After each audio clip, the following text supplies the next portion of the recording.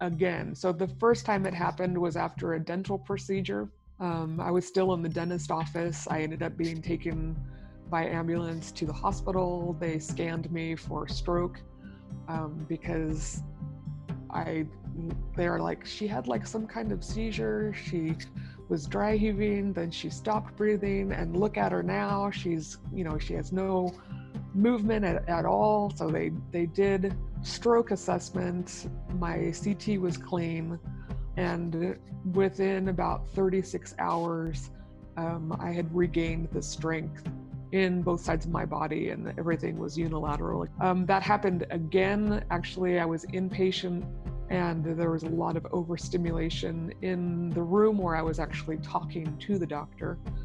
And it was really strange because that time I got extremely dizzy. Well, I guess every time I do get extremely dizzy. And the strange thing is, the world doesn't turn like this, it turns like this. And so I always go to my right. I always slump over to my right. It always initially starts with my right side. And the doctor was like, what the heck is going on? He's like, are you breathing? And so I was actually taken from that hospital to another hospital in an ambulance for a stroke assessment. Again, it was clean. So they were like, well, you seem to have atypical migraines that cause hemiparalysis. But then those started occurring more and more frequently. Medical error is purported to be the third leading cause of death in the US, killing 250,000 Americans annually. 23% of Europeans have been affected by medical error. Bad science embeds ME as medical harm globally, making millions missing. But less than 10% of medical errors are reported, because medical error is the secret many healthcare systems and governments work hard to hide. Wrong medication, wrong dose, amputate the wrong limb. I am Scott Simpson, host of Medical Error Interviews, and I talk with patients and families, physicians and advocates about medical error. They share secrets, stories, and most importantly, solutions. Medical Error Interviews is brought to you by my online counseling service, remediescounseling.com, a safe space for people affected by medical error, chronic illnesses, and other life matters. A note of caution: some may be distressed or triggered by the medical experiences of guests. Hello, humanity. I'm Scott Simpson, host of the podcast Medical Error Interviews. At the end of part one of my interview with Sarah Price Hancock, she had become dizzy but managed to get to the floor safely. Once the gravitational pressure on her brainstem was relieved by being horizontal, the change in the clarity of her voice was astounding. I caught up with Sarah a few weeks later to pick up where we had left off. And in part two, we talk about Sarah's experiences living with ECT brain, like learning how to read and comprehend again. Sarah shares some of the treatments she's tried to varying degrees of success, and how she managed to achieve her master's degree in rehab counseling in spite and because of her medical care experiences. Sarah also talks about her experiences of bilateral hemiplegia, a frightening condition where one side of the body becomes very weak and paralyzed. For Sarah, it is always the right side, and she will have a great difficulty walking, talking, and breathing. Sarah tells about some of these weird stroke-like responses her body has to things in our environment, like mold, barometric pressure changes, or foods with residual alcohol. Sarah also shares about some of the treatments that have had a positive effect on her symptoms, and by extension, her quality of life. She tells about MacGyvering a grounding bracelet that has helped dampen some symptoms, and about the time the cold laser therapy on her brainstem brought instant symptom relief. Sarah also tells us about the weird science interaction during acupuncture when all of her neurological symptoms disappeared until she put her cell phone up to her head. It is truly frightening that shock treatment, also known as electroconvulsive therapy or ECT, is not standardized. It is like the Wild West with different doctors using different protocols and, surprise, surprise, getting different results. Sometimes good, sometimes devastating, like in Sarah's case. That is why Sarah has started an international petition to make ECT safer. One final note. When I started recording the interview, Sarah had just gone from being sitting up and vertical to laying down and being horizontal. Listen to how Sarah's voice becomes more clear as we get further into our chat. If you would like to support the podcast, you can subscribe on Podbean, iTunes, Spotify, and all of the podcast platforms. Please also think about leaving a kind comment. You can also support the podcast by becoming a monthly patron. Premium patrons get access to video versions of the podcast. Go to patreon.com/medical error interviews to become a monthly patron of the podcast. Do you need a counselor to deal with your own experiences of medical error, or living with chronic illness, or LGBT issues, or any of life's challenges? You can book an online video counseling appointment with me through my website at remediescounseling.com. Now, here's part 2 of my interview with Sarah Price Hancock, and a note of caution that some people may be triggered by Sarah's experiences with the healthcare system. So the last time I saw you, you had just had to lie down on the floor because you got so dizzy. And Yes. one of the most noticeable effects was how your voice changed. And I got to hear what I assume is your real voice, your non-impacted voice. Yes. So presumably you got up off the floor, and what else has happened since then? I know in an email you mentioned barometric pressure. Oh yes. When I got up off the floor, it takes quite a while for whatever is going on to calm down. Um, and the longer I stay in a reclined position, the more I'm able to sit up later or stand later. Um, we're not really sure what's going on specifically in me, but the research uh, into electrical injury um, and repetitive electrical injury, as is the case in shock treatments, is that the focal point of the electricity is on the brainstem, which is kind of strange because the brainstem does not really participate in the emotional regulation that they're trying to address with shock treatments. But the focal point of the electricity is on the brainstem, the anterior of the frontal lobes.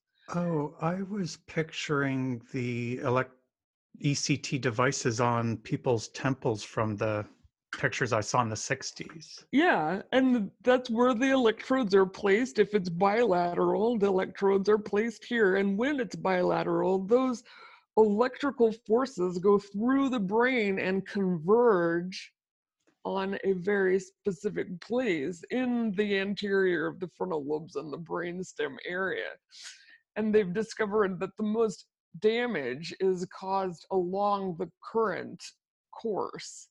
They've also discovered that electrical injury causes diffuse electrical injury because electricity does not travel in a single linear course. You'll see all those fans coming out of electricity, and those also cause damage. And so the more treatments a person has, the more damage they're likely to have, not only just in the specific current, road. Sorry, I'm losing my words here. But Pathway. also those fingers of electricity that come out, because it's not just a linear path of charge. So the research shows that the focal point of the electrical uh, charge is placed squarely on the brainstem. And it's interesting because even looking at research on electrical injury in general, people who even have electricity going through their hand or their foot or another part of their body, it actually does impact the brainstem. We have to keep in mind that our central nervous system was designed to conduct electricity. And so anytime we're exposed to electricity, that electrical current is going to travel the path of our central nervous system. It's not going to be condensed to one specific location.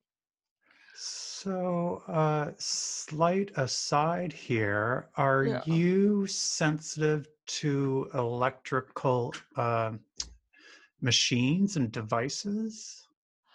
that's a very interesting question. And um, I would say yes.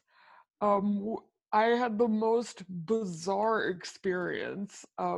I recently, in my journey of trying to find alternative methods of treatment, I began working with a doctor who uses acupuncture. And um, he is extremely gifted. Um, but the interesting thing is, he actually, I guess in acupuncture, they create a circuit sometimes. They'll put the needles in and then they'll connect one side of your body to the other side of your body to get everything flowing, I guess. And so when he connected it, my symptoms actually completely subsided. And both of us were like, wow. And it was weird because the static humming that I feel in my body just completely went away. And he's like, I've never seen that happen before. Because even my changes in my speech and stuff that impact more one side than the other um, just completely resolved. So we were like, well, that's fascinating. And then my phone rang. So he handed me my phone. And when the phone got close to me, all of the symptoms reappeared. And then when I finished the conversation, he took the phone away from me and they resolved again. So his eyes about popped out of his head. And I was just like, this is weird. This is like weird science. Like, I just, there's so much we don't understand about the body's electrical current and response. So yes, I do. That has happened, and I have um, just because it was such a dramatic change. I have at times used like the EMF protection and those kinds of things. I do a lot of grounding actually, um, which has actually helped my sleep significantly, which I found interesting. And it also helps take away that static feeling, which I think is really bizarrely interesting. But I think that that's all stuff that should be looked into when dealing with someone who has a history of electrical injury. I've heard of the term grounding before, but I don't know what it means. So, grounding is where you are literally grounded to the earth.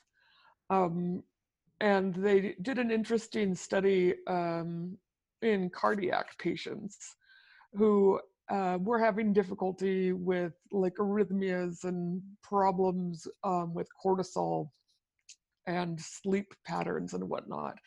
And so what they did was they took these people and they grounded them for 8 hours a day, if I understood correctly. They basically slept grounded, which means that there there's a electrical or a wire of some kind that is either taken outside and grounded like you would if you were creating like if you didn't want to get shocked when you're doing computer fixing or something of that nature, you're just basically taking this extra electricity and making sure that it's going back into the ground rather than disrupting your body.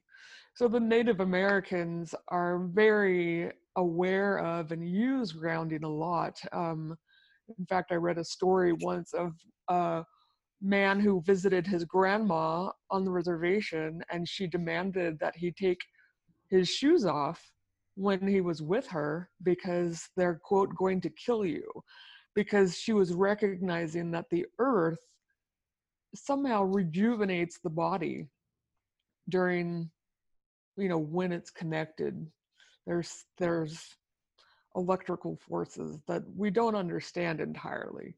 But the interesting thing is that controlled trial that they did with grounding in cardiac patients, they every 4 hours tested their cortisol levels using a spit test, if I remember the research correctly.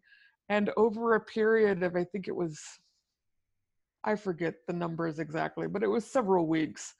And having them sleep grounded, they actually re-regulated their cortisol natural balance and ebbs and flows. And they also uh, improved their sleep patterns and also improved their heart problems. And so that was actually a controlled clinical trial. So after reading that, I'm very research based. And so I was like, well, it couldn't hurt, because it's so benign, you think about it, it's just you're literally grounding yourself like you would for fixing a computer. So that means like going barefoot in the grass or grounding using actual equipment. And I actually have felt a difference when I've done it. I have improved my sleep. I have even improved some of my most annoying symptoms. So it's just it was funny because I was actually at this alternative health clinic this one day and I was sitting using grounding equipment, and this woman comes in and she's like, I've got this EMF, gadget that will measure how much EMF you have, and you need to buy my product and you can protect yourself. And she was going around to everyone, and sure enough, this thing was lighting up, demonstrating that these people had EMF. And I was like, yeah, right, because this is so fringe, right? And so then she came over to me, so she's trying to get me to buy her thing, and she puts it on me, and she's like, it didn't light up. And she's like, well, that's weird. I've never seen that happen before. But she didn't realize I was sitting there completely grounded. And so it was really funny. It's like, well, maybe it's not working because I'm grounded right now. And she looked at me and because I had created basically exactly what you'd use if you were in, with the grounding bracelet. You can get them for like $3 on Amazon that they use when they're fixing computers. And then I'd put it into a grounded socket. My electrical engineering friend taught me how to do this. I didn't figure this out on my own. But it was just kind of fascinating because there are forces at play that in so many ways that if we address all of them, we can alter, and improve our health. Wow, that's fascinating. Like you say, especially your experience with the electrodes being hooked up. Yeah, that was really weird. Is that something, so my first immediate thought was, well, how do I get this all the time? Yeah. Well, I do a lot of grounding. So I got a little bracelet on Amazon that you would use like for what's it called? For fixing computers. And what it has is it has a Velcro bracelet, and then it has a wire that attaches to an alligator clip. And then what my friend had me do was he had me get a power surger that has a light on it that indicates when it's grounded, so that when you plug it in, you know whether or not that plug is grounded. And then this is something I would advise doing with someone who understands electricity. Do not take my advice on this. Make sure you're working with someone, because electricity, let's be frank, is very powerful and we don't want to cause any problems. But this engineer friend put, when the plug was unplugged, he put a metal screw, a number 20 wood screw, into the bottom third prong of a grounded electrical outlet.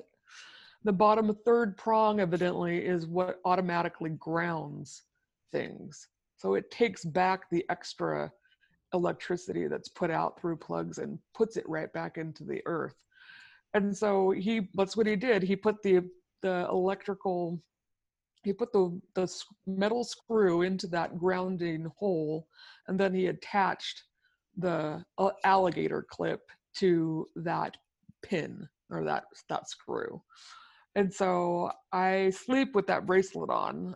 Actually, I've forgotten to do that because my memory is bad, but so I haven't done it the last couple nights, but I do regularly do it. That's the cheap man's way. I mean, there's things you can buy online that are like $100 to $300 to help you ground with like copper wiring. And if you have a thing outside, you can put in the ground, but it's not really practical for those of us that don't want wires, going through our house or our apartment, or, whatever. But most everyone has grounded electrical sockets, and you can get the grounded power strip with the light to make sure that it's grounded, and do it that way. Okay, well, there's a helpful hint. Yeah. The barometric pressure. I know that term, but I'm not really sure what barometric pressure is. Well, barometric pressure is what changes our weather. So in general, when there's like a rapid change in weather, for example, a low barometric pressure is generally when a storm is coming in. And the faster the barometric pressure drops, the faster the storm is coming, or the more severe the storm. And my husband's cousin did a fascinating video where, in high school, his son was doing this project where he was demonstrating the power of vacuums. And so he got this mason jar with a complete seal, and he had an air compressor. And so he attached the air compressor to the lid through a hole, sealed it all off, and he had this balloon inside that had just a little bit of air in it, and it was tied. So then what he did was he pulled the pressure out of the mason jar, essentially demonstrating a drop in barometric pressure. And when he removed the pressure out of this jar, the air inside the balloon had more pressure. And so the balloon began to blow up. And the more air he drew out, the larger the balloon became, even though the balloon was tied in a knot. And then to reverse it, he would just let the air go back in, and the balloon would collapse.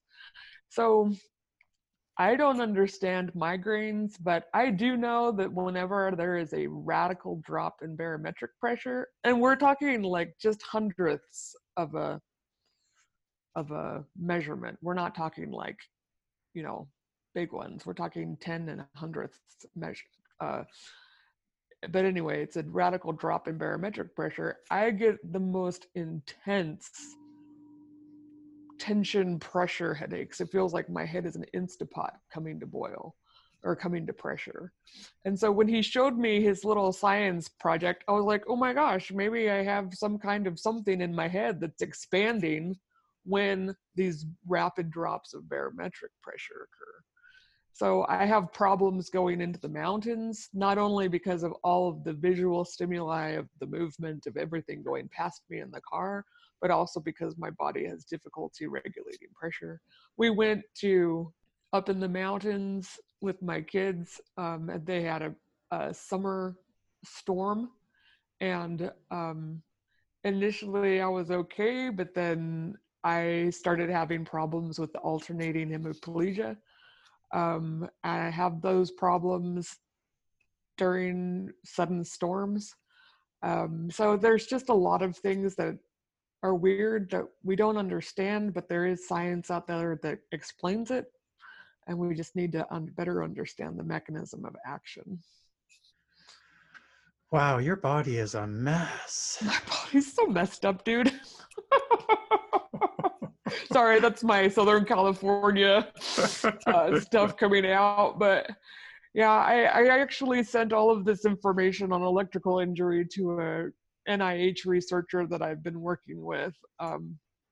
He's the one who got me on the Serine and the ATP, because that's kind of where the evidence is going for people who've been exposed to electrical injury and people who've been exposed to toxicity issues. They're noticing that when they have these delayed onset of symptoms, they actually have, low plasma levels of serine, and they have low plasma levels of like ethylalamine, which are amino acids. So he was looking at it from that direction, but he'd never looked at the research on electrical injury. He was looking specifically at plasma levels of, amino acids and toxicity and such.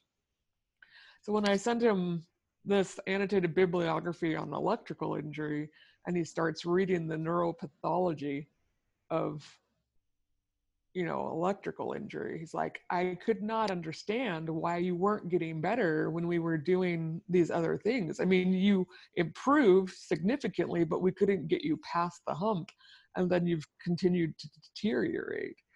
He said, but now I'm looking at the neuropathology reports, and gliosis, microhemorrhaging, myelin sheath ballooning and myelin sheath damage, and brainstem injury, cranial nerve damage.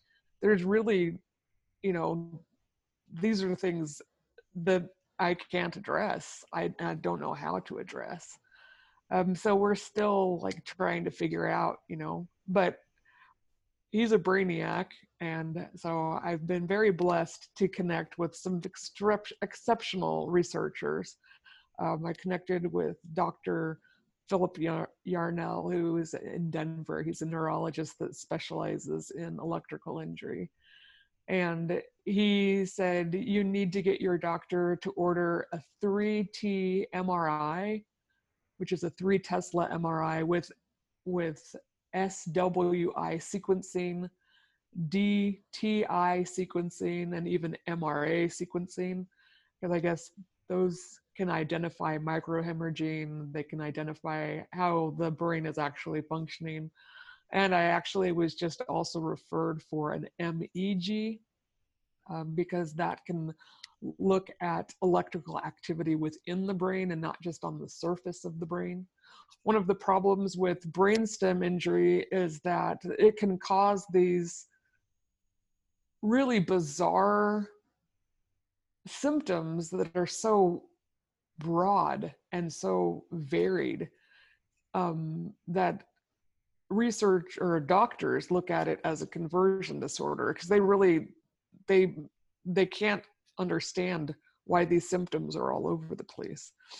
And so the one research was saying, if you do evoked potential testing, brainstem evoked potential testing, you can recreate all of these problems that these people are having, which indicates that it's not a conversion disorder. It's actually seizure type activity in the brainstem. And that's often, it's not captured on a standard EEG, because you're looking at primarily the surface of the brain. So when you do evoked potential testing, where they overstimulate you visually, they overstimulate you auditorially, they overstimulate the sensors, then you see the explosion of these problems indicating cranial nerve damage in various cranial nerves indicating, brainstem injury and causing some pretty dramatic problems. So it's really critical that people with a history of electrical injury, whether it's touching, you know, the toaster with a fork or, whatever, it's important to understand that the laws governing electricity and exposure to human tissue do not change based on benevolent intent. So just because a doctor gave you electricity doesn't mean that it alters the laws of electricity and human tissue. So making sure people get the brainstem evoked potential testing, make sure they get, also you were talking last time about the cranial Cervical cervical instability. instability. Yeah. And that makes complete sense. And my doctor is actually now looking into that because electrical injury also causes atrophy in the muscles and tendons, especially in the immediate location. And a lot of people who've had shock treatments actually later develop Bulgar type symptoms. So it affects our neck and our speech and our swallowing, and so when I do lay down, I am much more clear of thought. And so we're looking at getting me properly diagnosed to see, if the CCI really is an issue. And it's so dramatic when I lay down that there really can't be any question, especially knowing that the neuropathology in the animal studies talks about how electrical injury actually causes compressing of the brainstem, because it's, the body is brought to a seizure response using roughly 100 joules of electricity, which is the electrical force of about 73 pounds. So that's pushing all at once against your entire body, and the brain, it sloshes back and forth. So you're pushing it, pushing it, pushing it in these pulses.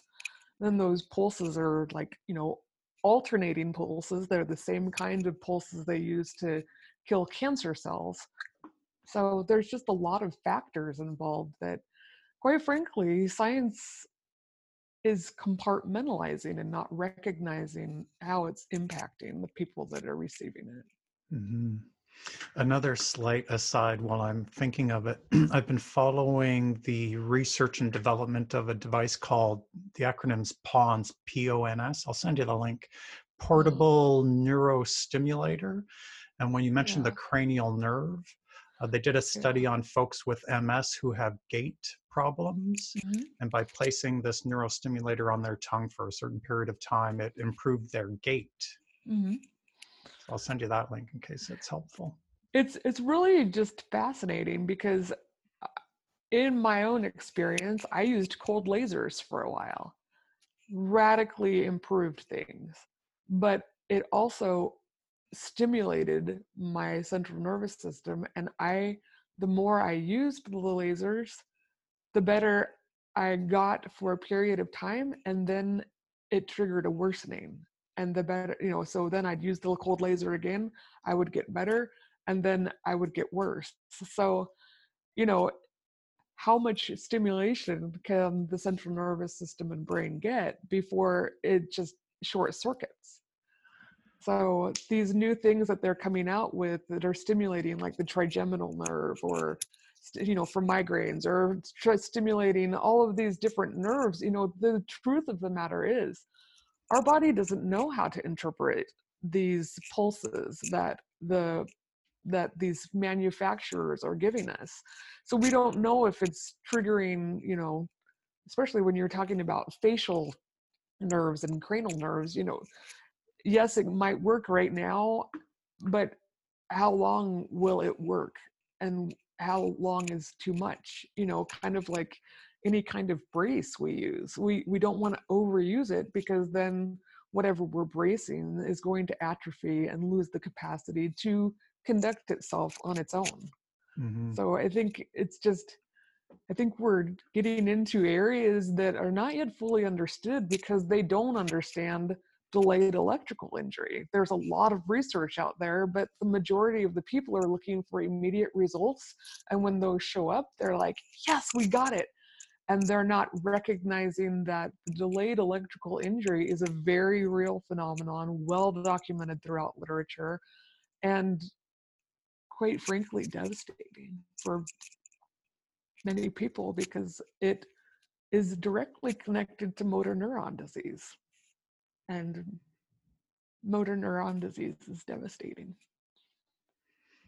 You mentioned, I think the term was cold laser therapy? Yes, Is cold that also laser. known as light laser, infrared, red? Yes, yes, Okay, I yes. also used that early on in ME because I was reading a book about neuroplasticity, and they profiled Yeah. a researcher, Dr. Fred Kahn, who had an injury from, I think, tennis or something. And for 2 years, he was a surgeon. For 2 years, he couldn't get this injury corrected. He was in a lot of pain.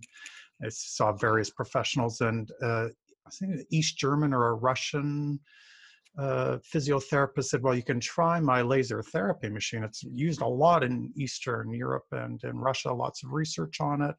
And Dr. Fred Kahn used it, and within 2 weeks, he was back playing tennis. And he did his own research and gave up his surgery profession and went into pain management.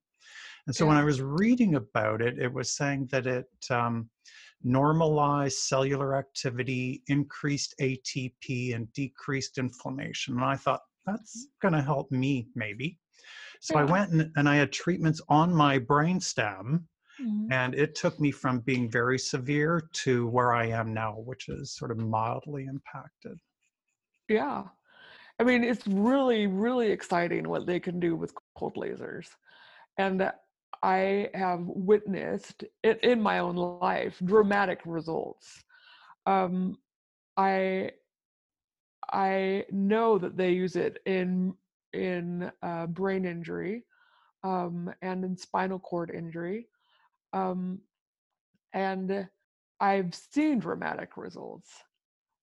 I just want to caution people because delayed electrical injury is a real thing. And so we don't understand it entirely, but we need to recognize that we can only create these dramatic results so long. I think for me, because I have repetitive electrical injury, um, my results are probably not only more dramatic, but less long term. Um, so like I'll get instant relief of symptoms. Like I accidentally ate something that had some residual alcohol in it. My body can't process sugar alcohol. So like um, any of the alcohols created from sugar, the artificial sweeteners or whatnot, my body can't process them. So I I wanted to try something, so I did. I tried it, and within 10 minutes, I had this full on problem where I couldn't speak, I couldn't walk. I was, I had brain problems that were so funky, like dizzy and feeling uh, difficulty communicating and whatnot. And my brother was in town, and he had actually the one who offered me a fork of this good stuff, and it was tasty. But immediately he took me over to the chiropractor that does the cold lasers, and the chiropractor was working on someone else, but he saw that I was having problems breathing. He saw that I was having problems with all of it, you know, the speech, the everything. And he walked right over and with his large cold laser, you know, they use it in NASA, and they also, it is made in Russia. Um, and he put it right on my brainstem, and instantly it resolved. My problems resolved. So I cannot deny uh, the use of cold lasers, but I can caution, use caution, because too much of a good thing is not a good thing. And so it's very critical that we keep that in mind. Just because it works now doesn't mean it's going to work 5 years from now, and doesn't mean it's going to not cause problems 5 years from now. So it's just use caution. Just be wise in what you're doing to your body, what you're using. Listen to your intuition. Study as much as you can. Learn as much as you can. I believe there's cultures and medical paradigms throughout the entire world that have things that we can learn from. But we have to keep everything in context, because the more puzzle pieces we can put together, the better outcomes we can have. But we cannot deny some of the research that's out there saying, yes, but keep this in context. We need to keep this in context. Mm-hmm. I can attest to trying to find that Goldilocks zone of using it enough but not too much, because when I first got it and I improved so much within the first few days, I thought, well, if an hour a day does this, 2 hours a day is gonna make me even better than I before I got sick. And it just tipped me right over, and it was the overstimulation. And then I used it for quite a long time, and when I stopped using it, I didn't decline any. So it sort of had a permanent effect, but not a curing effect. But I wanted to, because I was looking at some of the pics you sent me, and so I have some questions. I don't have quite clear in my head the timeline of the last time you had the shock treatment, and then it was 7.5 years before you had the onset of the neurological symptoms. And then how long ago was that? Because that sounds like when your speech and your walking ability were impacted. Yeah, I did have a couple episodes. So I quit shock treatments against medical advice in June of 2009. In 2010, now we're getting into autobiographical memory. So my autobiographical memory is pretty bad. I had my first experience in 2010 with these symptoms. It was immediate onset of hemiplegia, and I have like spasms, phrenic nerve type spasms, where initially it looks like dry heaving, but there's no nausea involved, and then it becomes diaphragmic paralysis. I also had random hiccups that don't go away for hours at a time, but that's a different thing. But there's some kind of neurological weirdness that was going on, and the first time I experienced it was in 2010. So it was less than a year after I had quit shock treatments. And then fast forward another 3 years, in 2013, it happened again. So the first time it happened was after a dental procedure. I was still in the dentist office. I ended up being taken by ambulance to the hospital. They scanned me for stroke because they are like, she had like some kind of seizure. She was dry heaving, then she stopped breathing, and look at her now. She's, she has no movement at all. So they did stroke assessment. My CT was clean. And within about 36 hours, I had regained the strength in both sides of my body, and everything was unilateral again. And they were like, well, maybe it was a TIA, like a mini stroke, but that wasn't showing either, because TIAs come and go pretty rapidly. And you can see where there's been an injury. And in my case, the CT scan was completely clean. That happened again. Actually, I was inpatient later for a different problem, and there was a lot of overstimulation in the room where I was actually talking to the doctor. And it was really strange, because that time I got extremely dizzy. Well, I guess every time I do get extremely dizzy. And the strange thing is, the world doesn't turn like this, it turns like this. And so I always go to my right. I always slump over to my right. It's always been started. It always initially starts with my right side. Um, and the doctor was like, what the heck is going on? You know, he's like, are you breathing? And so I was actually taken from that hospital to another hospital in an ambulance for a stroke assessment. Um, and again, it was clean. So they were like, well, you seem to have atypical migraines that cause hemiparalysis. And I was like, okay, you know, that's twice. So both times it was clean, both times, you know, there's no damage indicated on a CT scan. Um, but then those started occurring more and more frequently.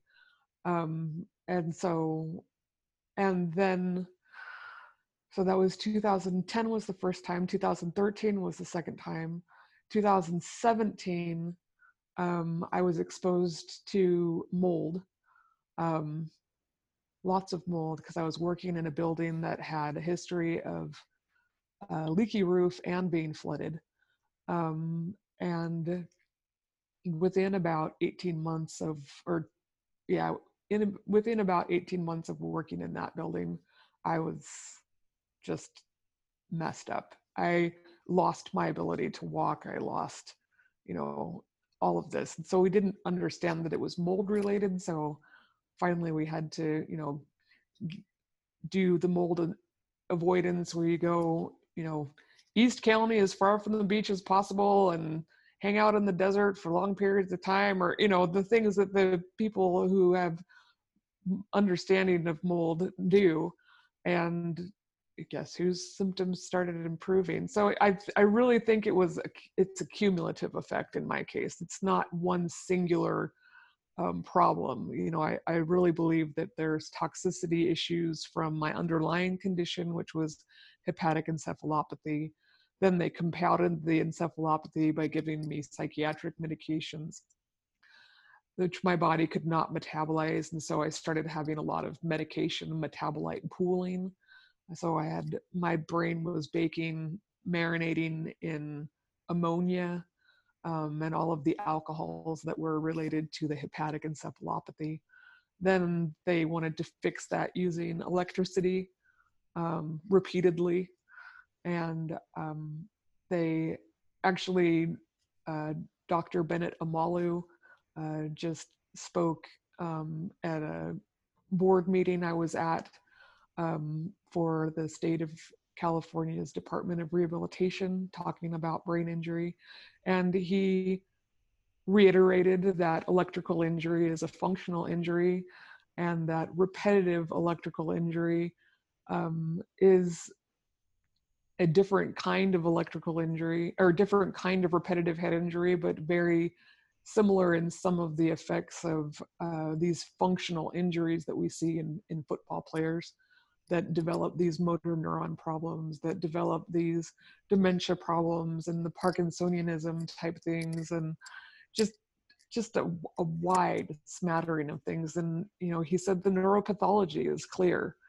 It does create the gliosis. It does create the myelin sheath ballooning. It does create the microhemorrhaging. And these are not typically seen on the standard scans. You have to use very fine sequencing. And even then, they're still discovering the sequencing that they need to use to be able to identify these repetitive head injuries and electrical injuries, repetitive electrical injuries. So we're kind of on the cutting edge of understanding how we can quantify the problems that people with my history experience, because the symptoms I experience are very common in people with a history of shock treatment. And part of that is because shock treatment is not standardized, it's not regulated. And so there's more than 7 variables involved in its actual administration. And so there's an outcome dichotomy among the people who've had it. There are people who swear it saved their lives, and people who have literally died as a direct result of it. So we really need to, that's part of the reason why I created that petition, because for any medical practice, you need to have fidelity measures, you need to have standard operating procedures, because that's the only way a doctor is going to be able to replicate results in a published article. One of the strange things I was noticing in the ECT research is that they never replicate their electrode placement and seizure threshold and all of these things that you would think are standard variables that you need to try again so you can get results that are the same as what you're getting. So it's hard because the doctors give these informed consent and say, only 2% of people have permanent memory loss, but they're quoting an article that had a very specific methodology in its administration, and the doctor's not necessarily using the same administration technique. When the manufacturer comes out and lists the 7 admin variables as variables associated with permanent brain damage, permanent memory loss, that's when you realize this is a major red flag. Maybe we need to do something to prioritize patient safety and actually standardize this so that we're not exposing people to undue risks.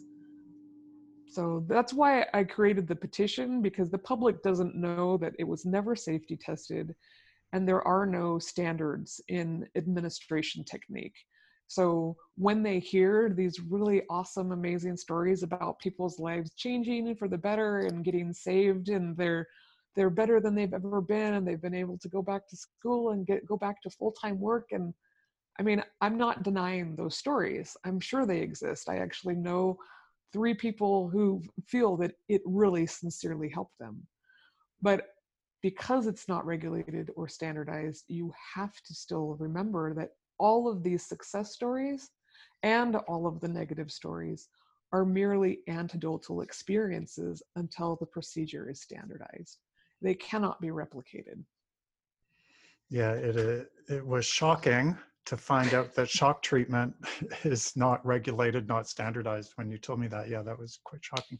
So during this period of time, and then when you hit the moldy building where you're working in, and that tipped you over the edge in Yeah. terms of neurological symptoms, I think you said that you got your master's, but I'm not sure in what. And one of the pictures you sent says you were teaching emotional reliance. Emotional self-reliance. Yeah. So I have a podcast, and now that I know that I can speak more clearly laying down, I should probably work on getting back into podcasting. But I worked really hard to get my accessive technology in place, to get neuropsych testing so that I could get academic accommodations. And I went back a year and a half after shock, and I was admitted into an internationally recognized rehabilitation counseling program. They looked at my lived experience and my grades in my undergraduate, and placed a larger priority or a larger weight on that over my GRE testing, because I tested in the bottom 3rd percentile for my GRE scores, which was a vast difference from the 3.9 GPA that I had in undergrad. And for folks who aren't familiar, what does GRE stand for? That's the standard test that they have you take for getting into graduate school. And so most graduate programs, quality graduate programs require them. I require that test. So the person who interviewed me was like, you have a lot of skills and you have a history of academia, success. So I'm not going to have us look too closely at the graduate test, the graduate entrance exam, essentially, because I think that using appropriate accommodations would be able to help you be successful. And that's Dr. Sachs, Dr. Karen Sachs.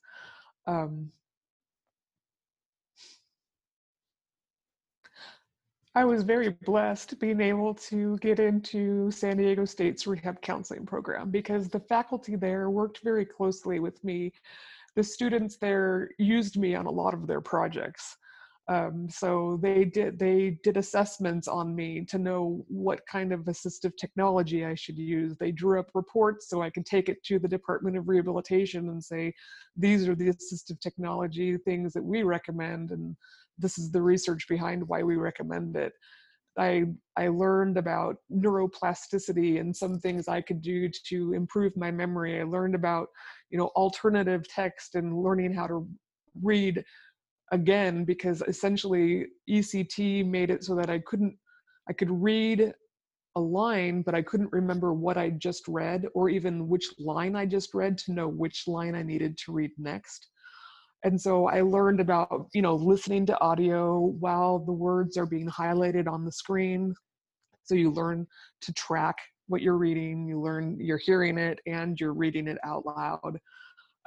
So there was a lot of rehabilitation involved that I personally was able to do that most shock treatment patients don't yet have access to. So I'm working on developing rehabilitation protocols for them so that they can have the same access to these life enhancing treatments and rehabilitation protocols that I've been blessed to be exposed to. I can read now, I can read and retain information now, I can, my working memory has improved. A lot of the things that we typically see in people with my history of shock have improved substantially. Now the problem is, I was able to graduate with my degree. I worked as a rehab or as a research assistant and then as a graduate assistant. And then they were so impressed with my work that they invited me back to teach, even though I didn't have a doctorate. So I co-taught and co-developed curriculum for psychiatric rehabilitation, CACREP, CERT accredited curriculum at a university, to help develop rehabilitation for people with psychiatric diagnoses. It was just a phenomenal experience. I taught for 4 years at San Diego State with Dr. Marge Olney and the rest of the fantastic faculty there. And we created really a recovery-based practical solutions for psychiatric rehabilitation. And then they also, California brought about a new licensure, the licensed professional clinical counseling. And so we were able to create a clinical track for our rehabilitation counselors if they choose to get into like professional counseling as a mental health counselor. So the San Diego State program has the licensed professional clinical counseling track in addition to a rehabilitation counseling. And then with all of these exposures and the onset of the delayed electrical injury, I was forced into early retirement. And it was hard because I love teaching. I love watching that light turn on in my students' eyes. I love creating challenging curriculum that makes them look at things from multiple perspectives instead of just one singular perspective so that they can create their own opinions on what they believe will help people in my situation. I loved being able to challenge the notion that people who experience psychosis, people who experience these rapid mood changes and problems, that they can recover and that they can get back quality of life. They can work full time if they choose to, and if they have the correct supports, they can have a full life. But the problem is there's so much mindset out there against people with brain injury, people who have psychiatric diagnoses. And there's just this assumption that we can't do it. We aren't up to the task. When in reality, you can't judge a fish by how well it climbs a tree. And so if you give, the appropriate assessments, if you give the appropriate augmentative technology, the augmentative support, if you believe in your clients and help them believe in themselves, they're going to take their life far in directions that will be astounding. And so I think helping people recognize their own potential, helping people break through the learned helplessness, and seeing that there are options out there, there are things they can do to enhance their life, there are things that can be done. Just keep learning as much as you can, because there's so much out there that maybe this pocket of people understands, or this pocket of people understands, but if we all bring it all together, we can create these amazing programs that really enhance the quality of life and reduce harm. And so, yeah, sorry, I went off on this total tangent, but Yeah, it sounds like it was very meaningful to you and a great loss for you. yeah, I mean, whenever I sit up now, probably 80% of the time, my dysarthria is so profound, it's very difficult to understand me. So much so that I've had to start using speech-to-speech relay services. I was just assessed for text-to-speech therapy, because I get into the community where I have to be seated, upright, or standing. And my ability to stand is deteriorating. My ability to sit upright is deteriorating. But the exciting thing is I have these universities where I have a very strong history of being invited yearly for the nurse practitioner program, psychiatric nurse practitioner program is inviting me back for the 9th year. And I said, if you want me to do the presentation, I will either need to be laying down via Zoom, or I will be giving it like Stephen Hawking. And they said, Sarah, your presentations are so profound and they impact our students so much that we don't care if you're going to give it via Zoom laying down, or if you're going to give it in an automated text, because our students need to hear what you have to say.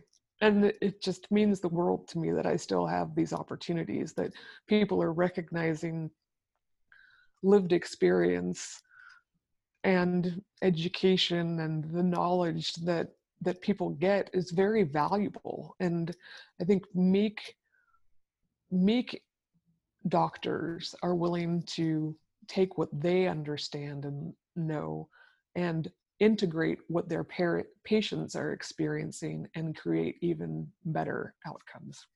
And so gratefully, there are good doctors out there. There are good educators out there who are encouraging their students to go forward and integrate patient experience in trying to better understand, the practical outcomes of this research that's out there. One quick thing while I'm thinking of it, for folks who aren't going to see the show notes where I'll include the links to your websites and social media and stuff, what is the name of your website? My website is psychrecoveryandrehabilitation.com. So that's PSYCH recovery and rehab.com. So psychrecoveryandrehab.com. Okay. So there was 2 things. That was one of them, and now I've forgotten the second one because that's okay. Oh, my podcast.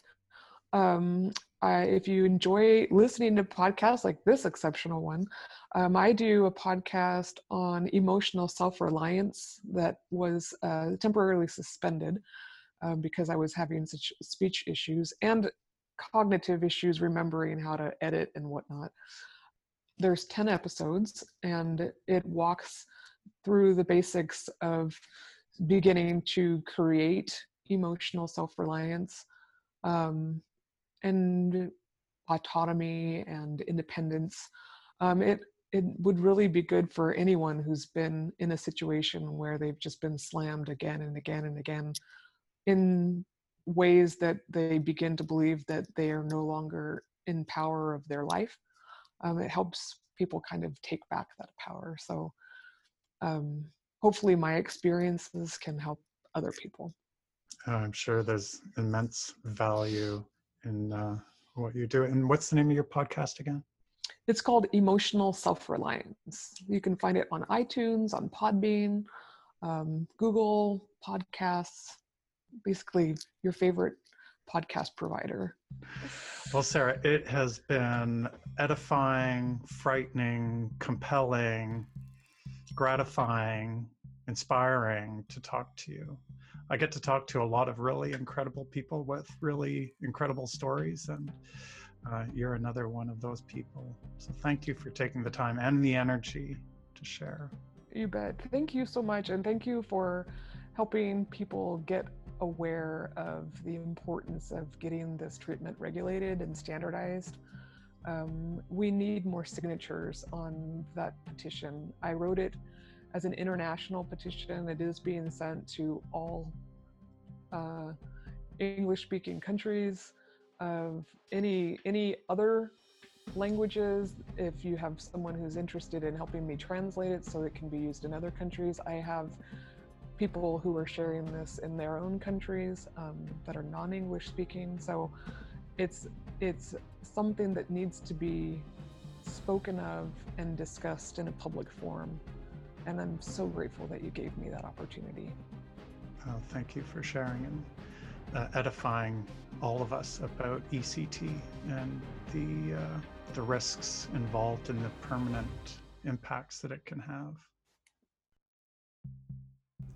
One of the things I love about doing this podcast is the remarkable and inspirational people I get to meet. I learned so much about how people survive and thrive when faced with life-altering medical errors. We have much to learn from people like Sarah, not only on how to deal with the medical system seemingly bent on denying accountability or improving patient safety, but how to deal with our own grief from the loss of our healthy lives and hopes when it's due to the error of others. A big thanks for Sarah for sharing her experiences and for the advocacy work she does. If you would like to support the podcast, you can subscribe on iTunes, Spotify, Podbean, and other major podcast platforms. Please leave a kind message. You can also support the podcast by becoming a monthly patron. Premium patrons get access to video versions of the podcast. Go to patreon.com/medical error interviews to become a premium monthly patron of the podcast. And if you're dealing with your own experiences of medical error or living with complex chronic illness or LGBT issues or any of life's challenges, you can book an online video counseling appointment with me through my website at remediescounseling.com. Thank you for listening to the podcast. Be kind to yourself, be kind to others.